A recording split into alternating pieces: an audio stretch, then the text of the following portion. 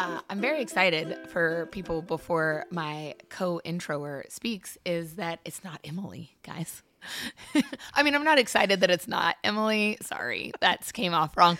I'm excited to have a new person intro with us. Jennifer Morgan, Director of Programming. Welcome to the introductions. Thank you so much. Are we still doing the Happy New Year bit? I mean, I was going to say that I felt like it was getting old with Emily, like a little tired because I had told her Happy New Year like 3 times. But it is the last week of January. So, Jen, Happy New Year. Happy New Year. Let's get it in while we can. I know. I got one more week, kids. It's a good bit. Today we are releasing Surreality is a New Reality, and you are here. You can come anytime, P.S., because you're responsible for like 99% of the things that we are introing, but this one particularly came out of your brain, so I thought you could say why you're obsessed with this. Yes. So a lot of my favorite shows of last year, 2022, had this sort of theme of surreality and sort of breaking conventions and like telling things in ways that I just thought were very unconventional. And the two people that we have on this panel, Valerie Armstrong from Kevin Can Fuck Himself. She does encourage you to say the word. Yes, the proper title. And Silas Howard, who is director, executive producer from Dickinson, and lots of other amazing things. They come from these two shows that are like very tricky to navigate, and that they break sort of all the rules. They break all the rules. Yep. They break historical rules. They break formal rules. They switch between, multicam, single cam. And so I really wanted to hear from them, how you navigate that. I mean, I watched the first season of Dickinson. I'm so sorry I did not finish it, but I always thought that it was very cool what they were doing with like her mind, like her reality. I did finish last year the final season of Kevin Can Fuck Himself, and I do. So I can speak more to that one. But like I always thought, however you define, sometimes I get lost in like what is actually like when people talk about tone, what is actual tone, what is the surreal part.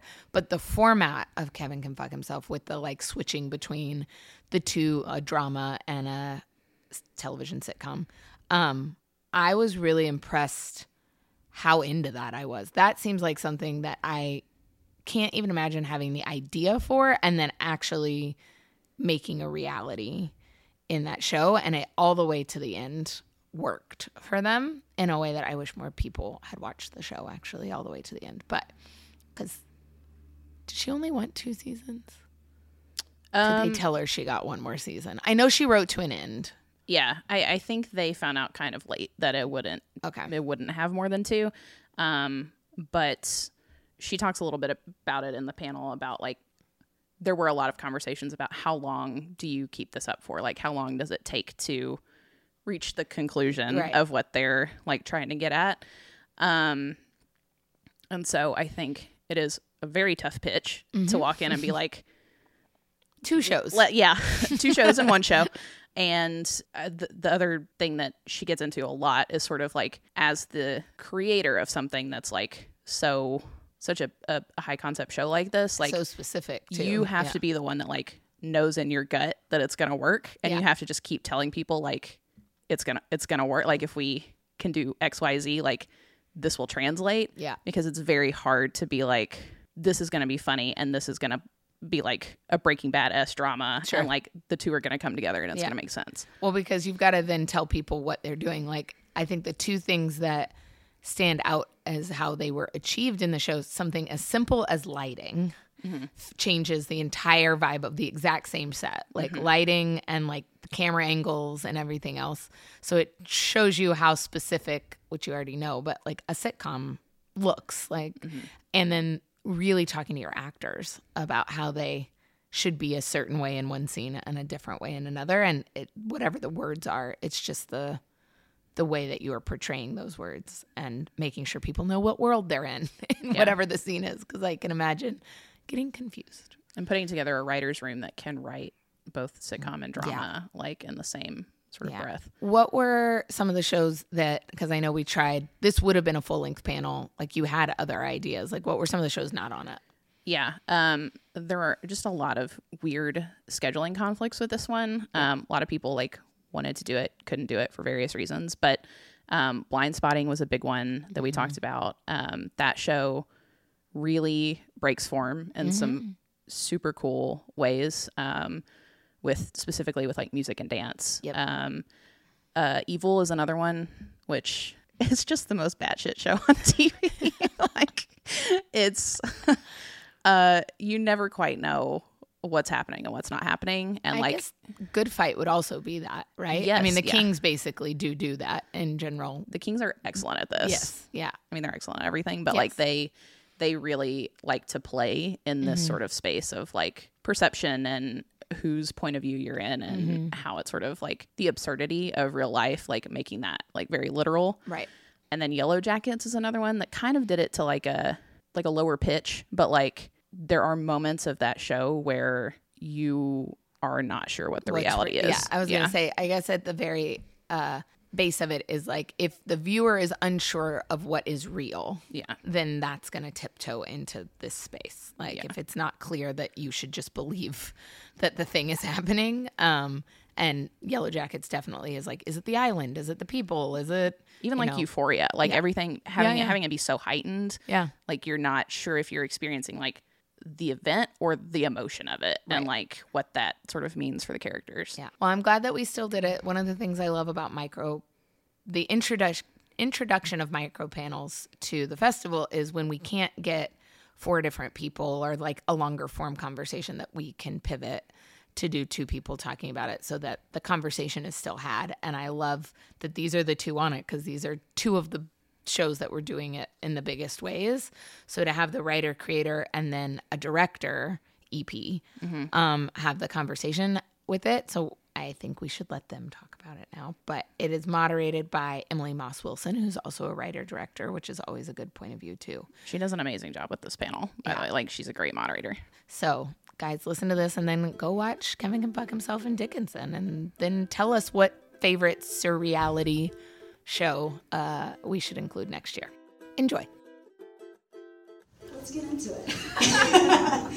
So so I'll preface it with this. So this is going to be a conversation a lot about, devices used in storytelling. Obviously, both Dickinson and your show have a very specific points of view and also use multiple different devices to tell their stories. So because it's just us as well, I'd like to not be super general. I'd like to really kind of go into the minutia of it if we can. I guess I want to start with you, Valerie, since this was kind of something that came from a kernel of an idea and then now is, watchable and a thing that we all love. But where did this come from? What was that kernel? And tell us about that, initial spark. So I was listening to a podcast. I'm pretty sure it was Janet Varney's, and it's called the JV Club, and it's just women talking about what it was like going through high school. And it was my Bible, and I was 28. But there were 2 women on there. I feel like one of them was maybe Casey Wilson, and they were talking about pilot season and how they still go out for the sitcom wife every year, auditioning. I was like, I would offer any of these women anything.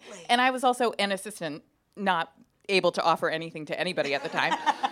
But That's not true. no, I could offer coffee. I was great at I was so good at coffee. If any of you are wanting to be a writer, be so good at coffee. Coffee and copies. Oh, yeah. And so I was like, that sucks. And they talked about how they always are told by their agents, we really want a funny woman for this one. And then they get the sides, and the sides are all like, what do you mean?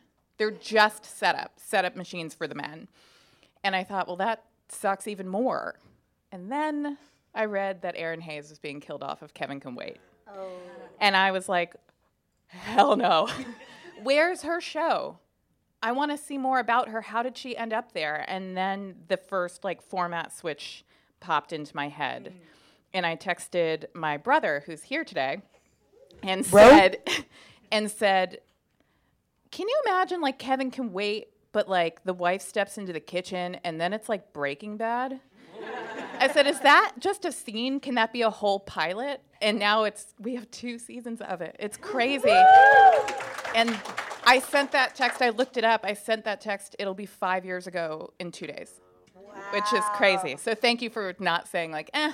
But you know what's so cool is that, like, that idea, that 5 years ago idea, is what ended up It's on almost screen. It's almost the same. Like, That's- I can't say enough about a network that didn't beat me down and take away everything I loved about it. It changed a lot, as it should have. I wrote it alone in my pajamas, and when it becomes a bigger idea with other people, it should get better.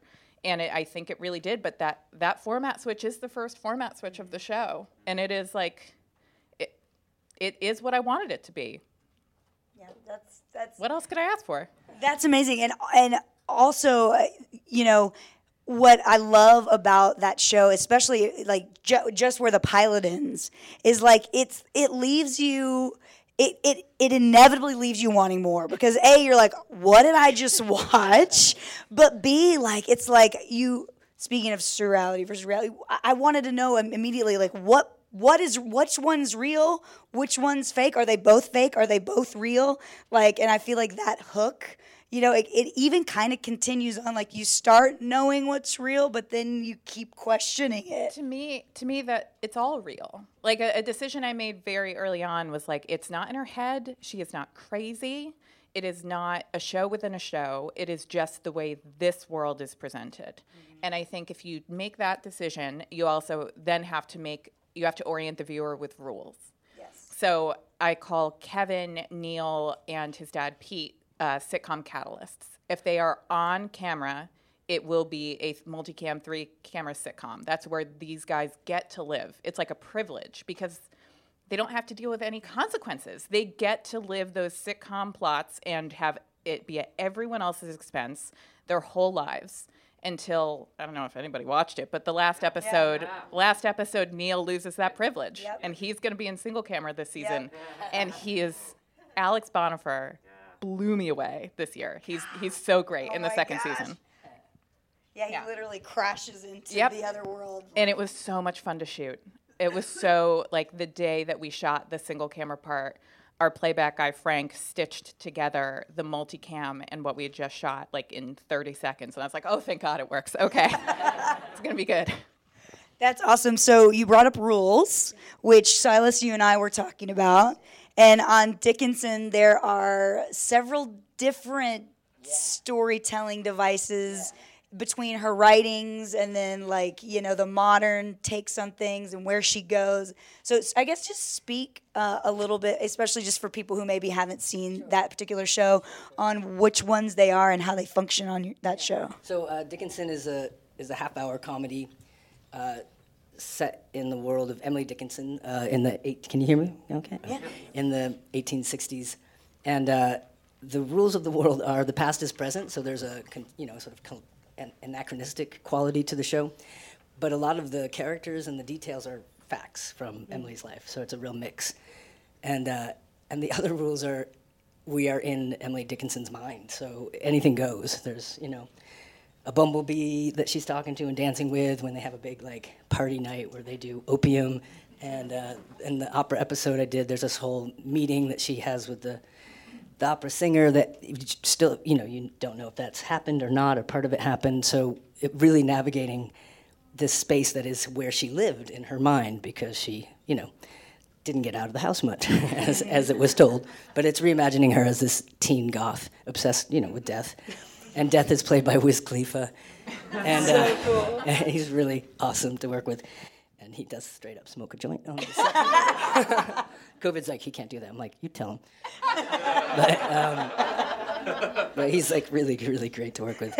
And it is looking at, so this third season was, the first season was the patriarchy stopping her father. And the second season was, what if that's not in your way? Do you stop yourself? And celebrity and the idea of being seen. And then this season is the Civil War, so it's all about the war in the home, but it has a storyline because Emily Dickinson corresponded with this Colonel Higginson, who was an avid abolitionist. They corresponded for 20 years, and he was a big influence on saving her work. And he was the colonel of the first all-black troop that fought against the South. And so we have, because the show also has humor in it, we have all of these young comedic actors and sort of like, again, pushing against the rules and allowing humor to be in the midst of trauma, and having that kind of tonal shift. So yeah, there's a lot of weird rules, not rules. but yeah, that's the setup for it. I loved it, by the way. I saw every episode at least twice. Awesome. Yeah. What I find like so surprising is that like that's a lot going on, right? And similarly in your show as well. I mean, it's just but you have to get everybody on board with all of that, or else it can fall apart. It's like it can't just be you abiding by the rules or following the rules, and you've got all these different departments that you've got to kind of like mandate this stuff to. So I guess maybe just talk about like when you have very specific, stylistic things, like how do you go about, like, what's the process of collaboration like? For us, it was finding department heads who looked at their department as the most important in the show, in a great way. We had people who understood the concept and applied it to their role in ways that I couldn't have told you they should have, because that's not my department. I want to hire people who are great at their jobs, trust them to do it. It's like when I'm in editing sometimes, I don't say, like, can we... Sometimes I do, but but there are times where I'm like, this is what I want to feel in this scene. Can you... I trust you to go do that. And if you hire the right people, they will go do that. Like, I couldn't have told you that up close, Allison's sweaters have holes in them, like little ones that you wouldn't see in multicam. I couldn't have told you how to convert my multicam set to single cam, but my production designer did it. And the first time I stepped into that living room as a single camera set, I was like, this is exactly what I wanted. It's the same place, but it feels like every living room I went in as a kid, not a set anymore. But like I recognize everything. And having people who, hair makeup was incredible. It's like on multicam days, those ladies are done up and look great. And then single cam days, you are up close and it doesn't look like we've changed it. It just looks like you get a better view of it. And watching all of that sort of happen was one of the great joys of my life, because the development process is like, you got to believe in the vision of the show when no one else has it. And sticking to this one at times was hard because I trusted it worked in my head. But we didn't have a pilot. And if any show should have had a pilot, it was this one. And that first day in the editing room, I was like, oh, thank God. Okay. Yeah, that's what I thought. But yeah, I think it's, if you have a lot going on, if you have a big idea, you find people who are excited by a challenge, not people who are like journeymen who just feel like kind of showing up and getting paid. If you want people who get excited by like a new creative challenge. Yeah, definitely. You want a lot of people that are not yes in a bad, dysfunctional, way of supporting people when they shouldn't be, but not yes men, but really, oh yeah, here's a problem, there's a solution, let's find it. Because if you're afraid of problems, then film is going to be a miserable ride. It's just problem after problem, and but then there's always a solution, and I love that part of it. And I also liked what you said about, the first thing that you said now it just escaped my mind. Oh, it was about setting up the show. Well, it'll come back to me. Hiring good department heads? I don't know. I've had mezcal. Yeah, what's in your cups? Hey, some sodas. Okay, so it'll come back to me. But I was just thinking about setting up the rules of the world, and in Dickinson, it definitely is one where you have to give people permission to laugh in places that they shouldn't. And so that's something like even my movie that I'm finishing right now is it's a sort of Mean Girls meets Sixth Sense. So she sees dead people, she helps them cross over, and it's really about a friendship and about transforming loss. And so I need a chuckle at the funeral and a laugh at the scene where the head cheerleader dies, and that's a tough thing to pull off. But it's because it's gallows humor. It's not laughing at. It's sort of the way that we all survive, And I feel like as part of a a group of people, trans, LGBTQ. Our stories are often told like, here's the trauma. We'll take the fun stuff, the art, but you can keep that trauma. But trauma and humor, I think, always just go so well together. They're usually a byproduct, and so I think that setting up those rules are really important, and having, being willing to push, but you have to let the audience know soon. It feels like. Yeah, and something I realized helps with that incredibly is music. I asked for a certain song to play over the last scene of the show before I saw the editor's cut. And I just wanted this end bit that is kind of creepy and fun, but really, I think, poignant. And but she put the whole song over it. And the beginning of the song is like jaunty. And I was like, wow, that's not right. That's not what I wanted. But also somehow, like, that scene is coming off as fun. And it shouldn't, like, I had to, we took it out. But it is crazy how a little bit of, like, levity in music makes the tone completely different and allows for so much leeway and humor. It does, yeah. And if it's a movie you want to have a little more, pensive moments, you can put that, do the opposite. I think counterpoint music is a great way, to eke out more from a scene. Yeah, totally. Yeah, I mean, in the pilot of my show, there's a fantasy sequence where she stabs her husband in the neck with a piece of glass, and blood is everywhere, and it seemed so dark. And then we added like just percussion over it. And then what really made it funny was we cut to Mary Hollis Imboden, who plays Patty, just clapping, and all of a sudden it was like very funny. And I was like, oh, this is what I want the show to be, because I laugh, unfortunately, at every funeral I go to. Not because I think it's funny, but because I am so desperate, I think, for some levity that, like, my brother and I were at a funeral once. I'm not proud of this, but we are not churchgoers. We never really spent any time there, and it was our high school English teacher. And the office was really big at the time, and thy rod and thy staff, they comfort me. We both thought that's what she said without saying it. We both knew and started laughing and couldn't stop and got looks. And that is how I describe the humor of the show. Like, that is how I want the show to feel. Like, I'm laughing, and I can't believe I just laughed at that. But honestly, like, that is more common, I think, than you assume that it is. Yeah. You know what I mean? And I think that's why it ends up ultimately working and connecting. Yeah. I mean, a lot of people laugh because like, they're nervous, right? Yes, and it's sort of a release, and so it makes sense.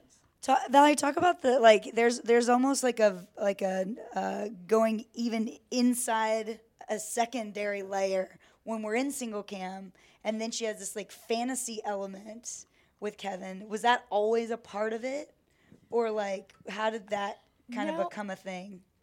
The original pilot I wrote was so different, and I'm so glad that we made the changes we did. I mean, Allison like knew she was miserable, knew that she hated her life and her husband, but just like resigned. She was a lot more like Patty. She just like resigned herself to it, and she was like doing coke on the streets at night to survive, and then found out she was pregnant, and that's like the thing she couldn't deal with. Like, she wouldn't resign her kid to this life, and that changed over the course of time. And what we came to instead, which I think is right, is like, this woman hopes. She still has hope for so much, and she has really internalized what she has been told she should want. Everything is about what she thinks she should want and what will make her happy.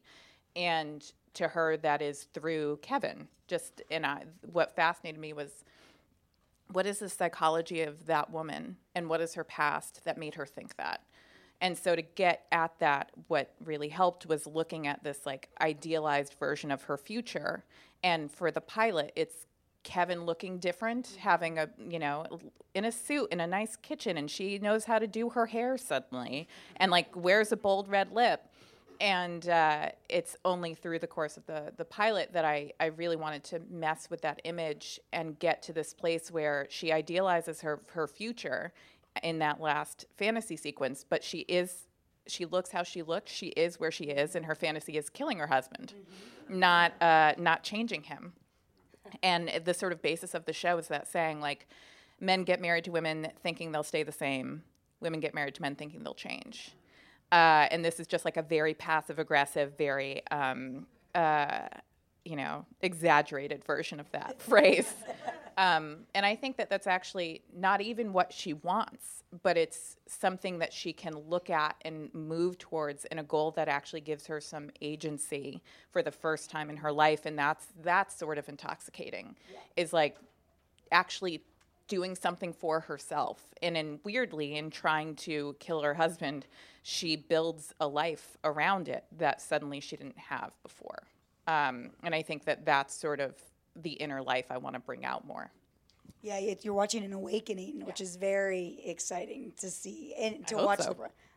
We tried. It is.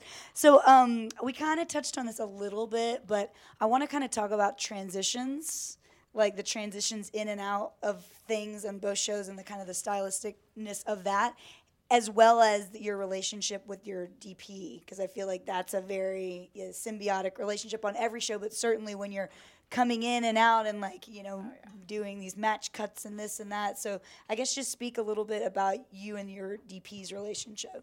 I mean, I guess it changes, and even in my features, I work with different DPs. Sure. But in TV, you definitely do. And the thing I learned, like when you're doing features, indie, is mainly what I did until this last one. The DP has tons of time, and they want to just sit down and go through every shot, and you're just like, oh, God.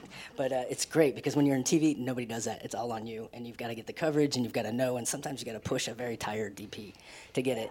And that's, and you want to make sure you're not doing too much. You want the options, but yeah. So I think that it's really what you said about what you want somebody to feel, or an audience to feel. When I was teaching film at various places, that's one of the things that I would use for my own work and to pass on is when I'm working on a scene, what do I want people to feel instead of what do I want them to know? And the DP on Dickinson, I remembered I was trying to describe this shot, and he was like, well, just tell me what you want it to feel like. And it was a great shorthand. I pull references all the time. Visuals, I'll do just Google Slides, and I'll pull them just because it's weird. Even I've worked in film for a while, and I went and studied it as well, but it's like, the idea of an extreme close-up, the idea of a certain angle, it's really, a visual just helps, like lock it in. And so, yeah, I think that's another way that I work with the DP is to give them references that are in the visual language so that we're not getting caught up in the technical language of it all. And, yeah. And do you have to, obviously you're presenting that to him. Do you also present that to whatever writers are on set or producers are on set, or are they seeing that sort of at the monitor while it's happening? What's that? I would do that with the showrunner or the producing writer that might be working with me. With Dickinson, for the last season, I was in the writer's room through the whole season, and I was on the whole season of season 3, overseeing with the rest of the directors and stuff. So yeah, but I did show those to, it depends on the show. Sometimes the showrunner's really busy, you just show it to the producing writer. But yeah, and you're always just trying to steal time. On TV, you're just trying to grab. I just reach out to all the actors and reach out to the DP, and you just try to get any minute offset that you can, because it's gold, and you just want to build that trust, because then you try stuff that might not work. My goal is always to try something that doesn't work. If we can get what we need first and then fuck up a take. What about you when the DP on your show? I got very lucky. My DP, I guess I kind of know. I've known him since I was born. We needed someone, and our DP dropped out over COVID before we started shooting. And my aunt married my DP's brother. And that was when I was a kid, and it was always like, oh, Adrian's in movies. Go talk to Adrian at, like, block parties. And, he was a PA who did not want to talk to me. I was 19 years younger than he was. But I'd watched his career, and he had just done such beautiful work. He had just done the second season of Glow, which I had my favorite shot of 2018, which is Betty Gilpin sitting on a floor of her empty house singing Home on the Range.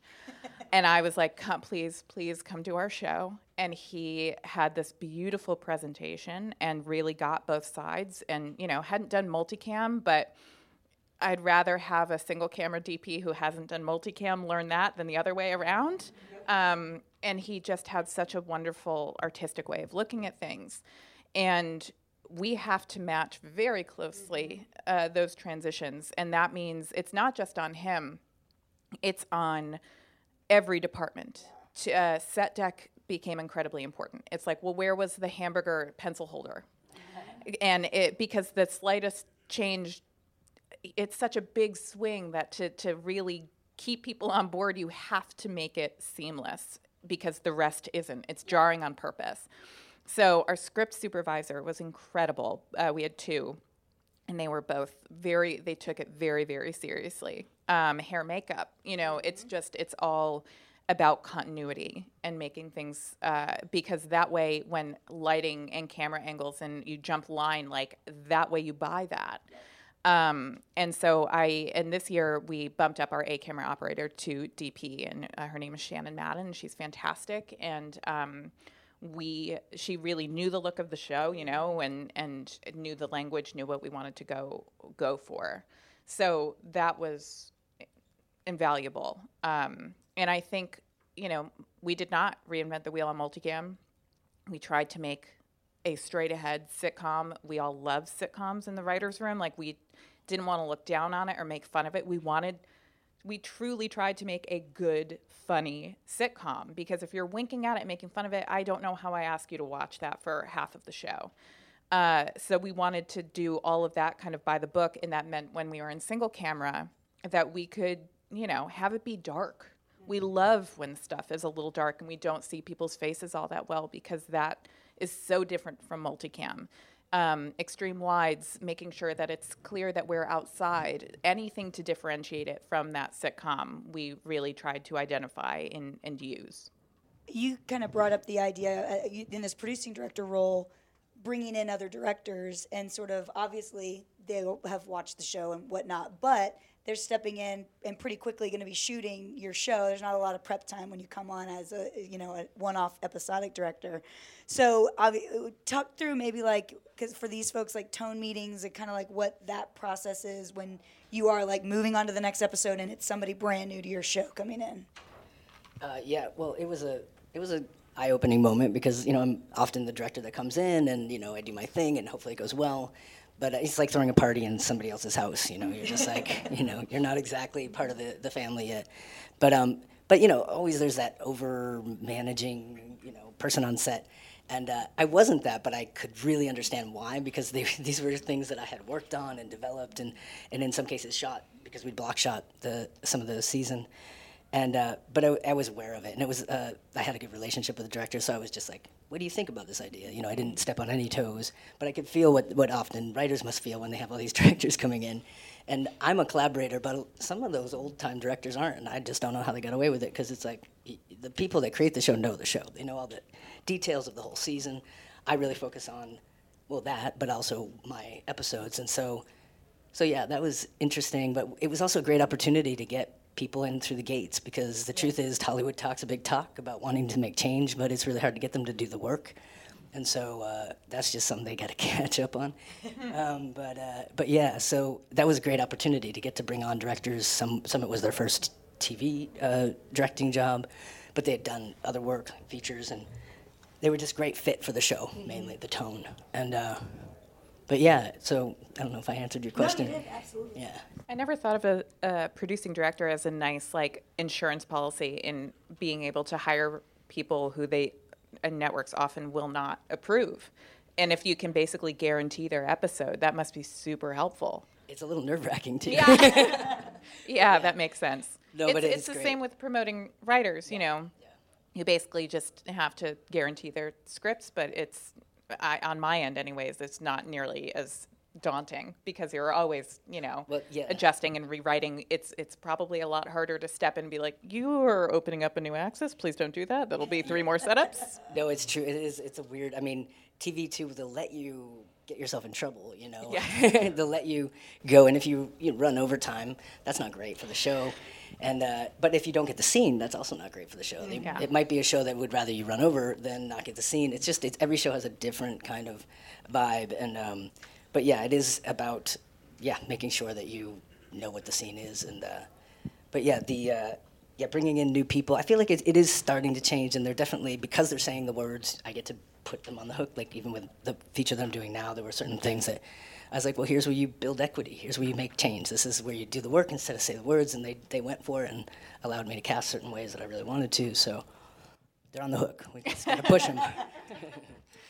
For Kevin, we had Oz Rodriguez do the pilot in the second episode, and we wanted to bring him back, but then he very quickly got a deal with Universal, so we couldn't, and he deserved it, but I was still very bummed. And so we had Anna DeCosa ready for the second block, and then, we were going to figure it out. And very slowly, I was just like, can we keep Anna? Can we please just keep Anna for the next block? And they'd be like, yeah. And I kept doing it. So she did, of our 16 episodes, did 14 of them. That's awesome. But You it did was, one. I did All right. the Oh, that's series great. finale. See, writers, I think, always seem to not or be intimidated by the directing. I'm like, you're directing all the time. I was like, I don't know how to do that. That's not my, and also I'm brand new. I was, a story editor when I sold the show. So I was like, I don't know how to do that. And then one day early on, my script supervisor came to me and said, you need to direct. And I was like, I don't know, Sheila. And she said, well, you just did it, so you probably should. And I was, really? And she said, yeah, that camera angle you said that you wanted, and talking to the actors the way you do, that's it. And so I was like, okay. And to be able to do like the series finale was incredible, like probably the best therapy I could have asked for in terms of, and like getting saying goodbye to the show. But Anna did 14 of the 16 or something, 12 of the 16. And considering it was COVID and like scary and asking people to come to Boston and not do anything. She was so on board. She knew the show. She knew both formats. She knew the actors. She was one of the most collaborative people I've ever gotten to work with. She wanted to know what I wanted to feel from a scene. She super cared when I said, can you not have them ad-lib that because that steps on something I'm writing 4 episodes from now.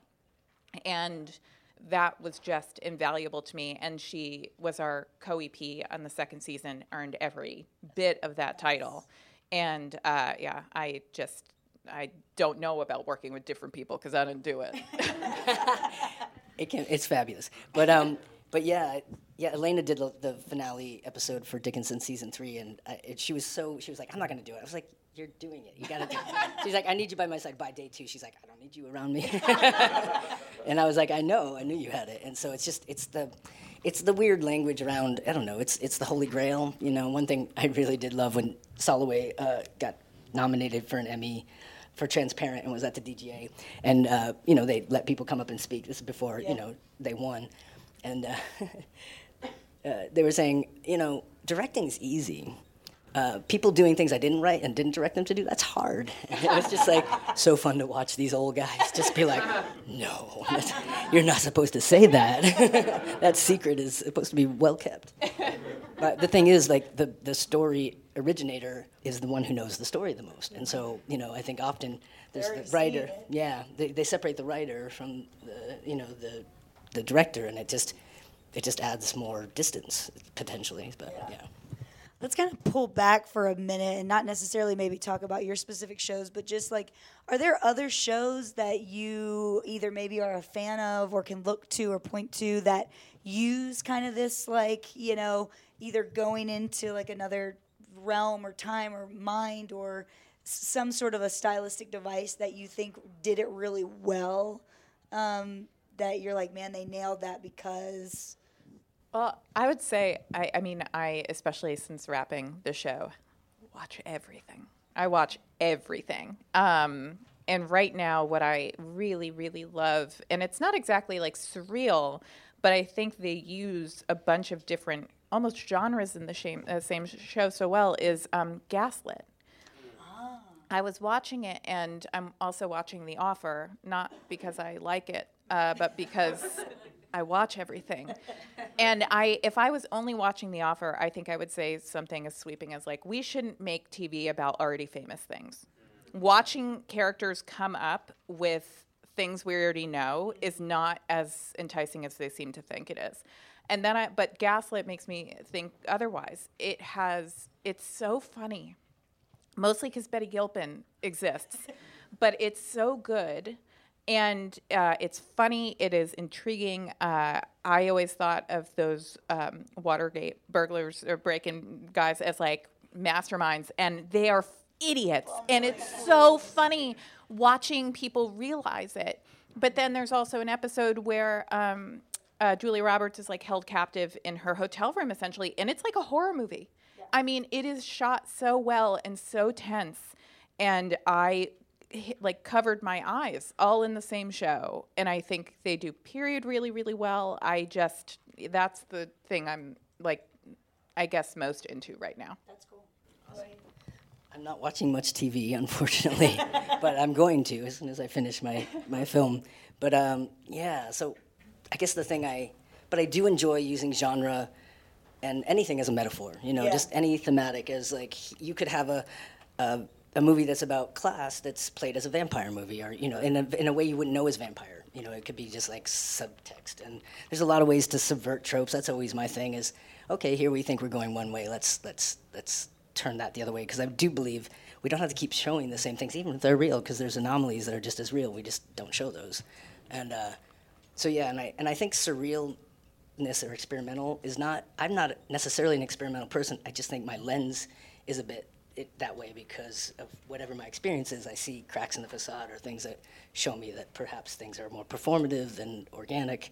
So, I think it's out of necessity, and I think that that's kind of something we're talking about is like all those tricks are really character-driven. Like, what does a character need in that moment? What are they willing to do? And how close are we as an audience to them is what that function works, serves well.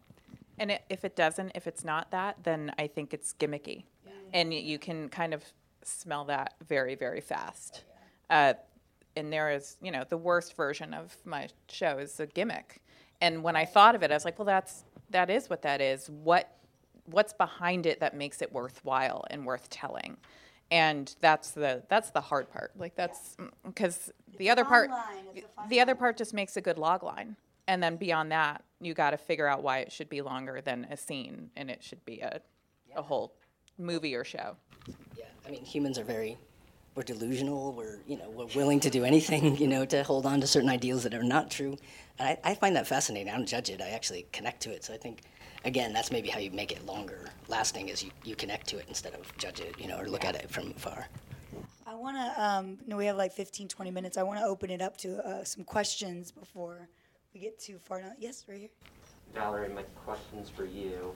I really love the show. I've been tracking it since like... You're the viewer I have. He's in the front row. I've been tracking it since like 2018, so like I really was waiting for it, and like it really just nailed everything I hoped it would be. Thank you. I wanted to ask, first of all, what was the process assembling your writer's room? Like obviously, as you said, like this is meant to be a sitcom and not like a sitcom, wink. But also, obviously, as you said, like, it's also playing in that world of, like, Breaking Bad or, similar genre shows. So I was wondering if you could talk about, like, how do you find essentially two writers' rooms and make them work cohesively? Yeah, that was, it was a challenge, or I thought it would be a challenge. I keep saying next time I'm going to make one show, because two is very hard. But I think what we found across the board is people who care about character do not necessarily only live in comedy or drama. And luckily, so many shows go back and forth between, like I would hire anybody from Hacks to work on a drama. They know character, But what was most important, we found out in terms of drama writers, that they didn't look down on comedy, because a lot of drama writers do because they can't do it. And so they sort of sneer at it, especially a sitcom. Sitcoms are so hacky by now, but they don't have to be. I gave every writer like a list of shows to watch, a lot of episodes of Frasier. We do have Perry Gilpin on Can Fuck Himself this year, which I plutzed. I just died that day. She was awesome. Because there are great sitcoms, and it takes incredible, very, very precise hard writing. So that was for drama. For comedy, I cared that people would be vulnerable in the writer's room, because a lot of comedy rooms are like, competitive one-upsmanship, stuff like that, which terrifies me. I don't do any of that. I a comedy room, I don't think I'd last. And so I wanted people who were funny and would make me laugh, but that's not like the point of the room. And I needed them to be able to tell stories that like were hard to tell, that maybe they'd never had to in a room before. And the people we found on both sides absolutely did that. And it was really by this, because we had so many writers' rooms, it's been so long. But by like the fourth writer's room, we really nailed it as to what we wanted. And another thing that I'm proud of that we did is, we would promote people. And not just because I think people should be promoted regardless, but because our writer's assistant became our staff writer for season 2. And that was the chance someone gave me on SEAL Team on CBS. That was my first writing gig ever. Same show. A lot, yeah, right. A lot of copy that, but that gave me my entire career. And so finding people who understood the show, wanting to keep them around, that was true with every department, but definitely with the room. And don't you find that the writers, the new, like the networks and the streamers need them as much as they need the job. It's like to stay relevant and things are changing. It's like it's actually really, I feel like I spend a lot of time just trying to protect shows from themselves, or they're trying to protect me from the show. But it goes back and forth. But yeah, it does seem like it's a really important shift in terms of just keeping relevant with TV. Anybody else have a question for these folks? Yes. So continuing about genre, I'm wondering if you had decided to yourself before you assembled the room what genre your show was going to be, and if assembling the room maybe you second guessed that, or based on which people you assembled, whether they might have tried to like massage it in one direction or another, because these concepts could have gone in many different directions. So like, how do you decide what genre it should be? Is it based on the material or based on what you like to write? And then how much might that have changed? I went in knowing nothing or deciding nothing. I think in my head I said it's a drama with comedic elements because that's what made me feel most safe. Because as I said, comedy rooms scared the hell out of me. And I think what we found is like it kind of depends on the episode. I would say that broadly, I think we're a drama masquerading as a comedy. I mean, it's brightly lit. It looks like a sitcom. I spent, half of my life the last 5 years writing hard sitcom jokes, which I never, ever thought I would. And it was a pleasure. But I think because all of that serves character and serves the single camera portion, which I also try to make funny, just not like hard joke funny. I want people to be weird and people. And I think just by nature of where I grew up, I find people hilarious just being who they are. And those are the characters I wanted to write and wanted to see. So I don't know whether or not, the network was like, are we a comedy or a drama? How do you want to submit? I was like, submit. But also,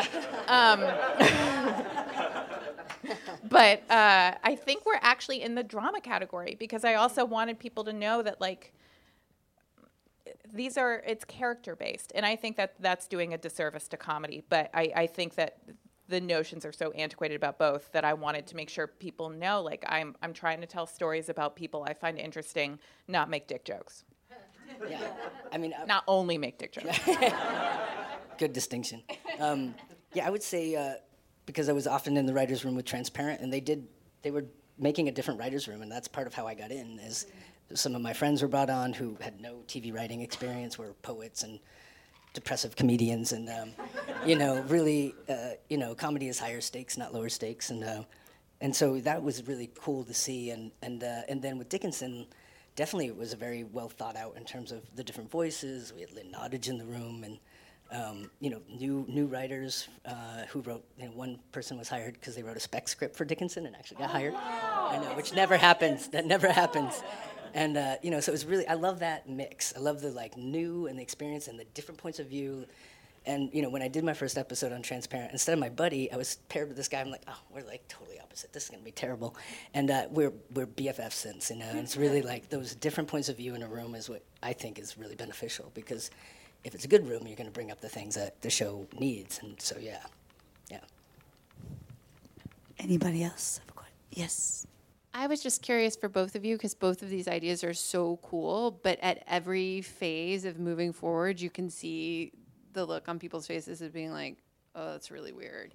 And how did you sort of keep like committed to the idea that like, no, we're really, for Dickinson, we're really tethered to the poems and to her interior life, and we actually don't care about what you think the 1860s were like, or we're really committed to telling the story this way, to not have the edges shaved off when you were meeting other people's sort of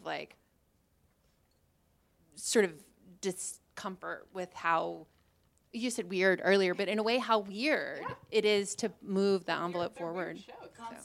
Which I'm thrilled about. Weird's my brand, totally. Yeah. I remember, like, deep into the first season, I was like, how many times do I have to defend the soul of the show? I thought I'd done it for the last time, like 6 months ago. And you have to do it a lot until you kind of have, for me, it was like a cut.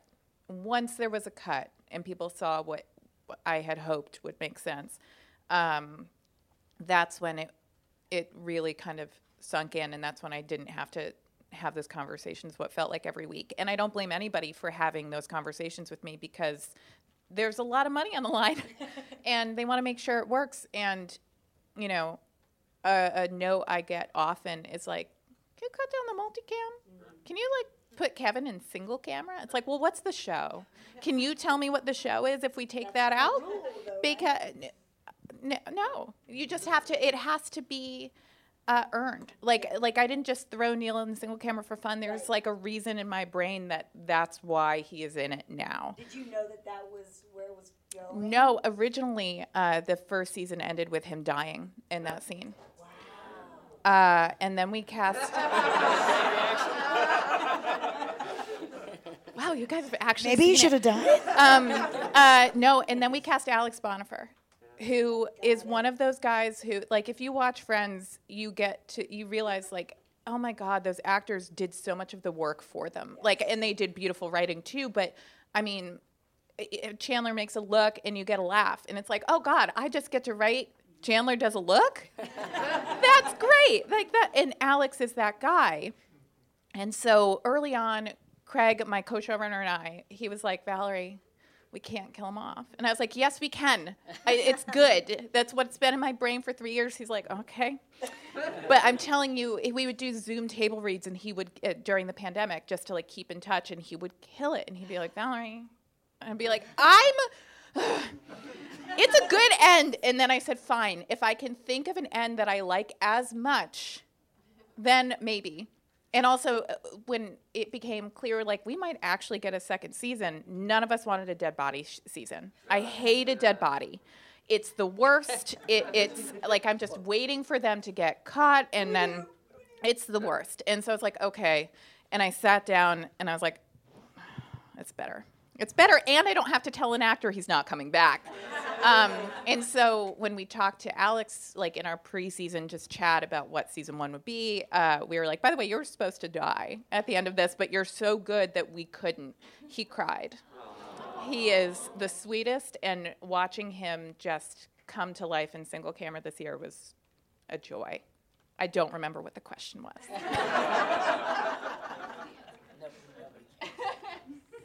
The question was about the weirdness and like constant like selling people over and over again that it's gonna work. Yeah, no, it does work. I've been fortunate enough to work on a couple of weird shows that have been impactful, or if that's a word, like Transparent for Amazon. It definitely put them on the map, and they never did a show like that after. And Dickinson also was a kind of important show, even though they had bigger shows, because it was the only one that got consistent good reviews. And then I do have to be a little bit negative in that I don't see them make those same decisions again. I think they do it because they don't know the rules, and so that's exciting. They're like, bring us something we haven't seen, and then they get success, and then it seems like they just want to get some dragons in a show and make a lot of money. But, that'll change. I don't want to be And but New network will happen, and they'll do interesting things again. no, and actually, yeah.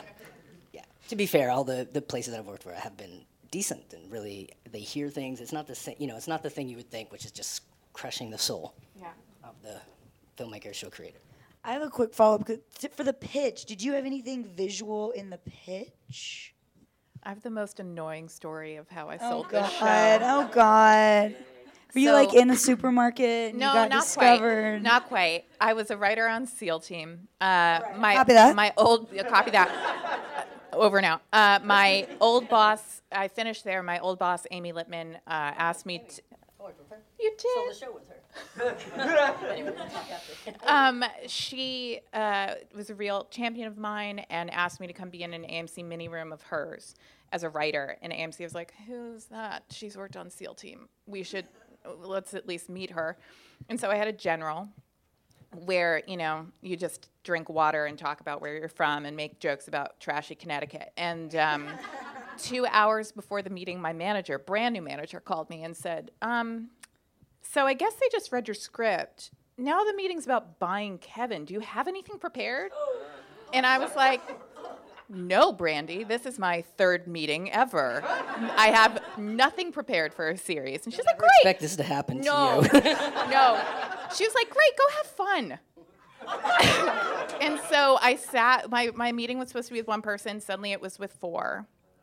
A room full of women, which was amazing. And I remember a woman, Carrie, who's now, I love her so much, but she said, so what do you see for the second season? And I said, I don't know, maybe throw like another format in there, maybe, I don't know, like local access or something. And she's like, she literally said, yeah, I was afraid you were going to say something like that. And I was like, great, I'll go fuck myself. Thank you so much for meeting with me. And then, this is the most annoying story. 3 weeks later, it was my first night ever in Paris. And I got a call. This is a terrible story. I got a call from my whole team, brand new team. And usually that means you're fired. And I wasn't on anything at the moment. And they said, so AMC wants to put in an offer on Kevin. And I was like, Stop. What? An offer? Like I was standing under the Eiffel Tower at the moment. And, throughout that whole process for months later, I wrote like the format on my own and had a great time, like a series Bible. And the whole time people are like, so when can I see it? And I was like, it'll never get made. It'll never get made. And somehow it got made. Wow. It's story. awful. That's amazing. It'll never happen that way again. I have many unmakeable shows, and so far they've not been made. They could be made. Just piss off someone in a general, and apparently you can get a show made. Oh yeah, that definitely. They like when you say, I got my first writing job by saying this is an impossible thing to adapt. Yeah. And they're like, you're hired. But yeah, that's great. We'll all leave remembering that story. Anybody else have a question for these two? Oh, you go. Commit. Short question. Yeah.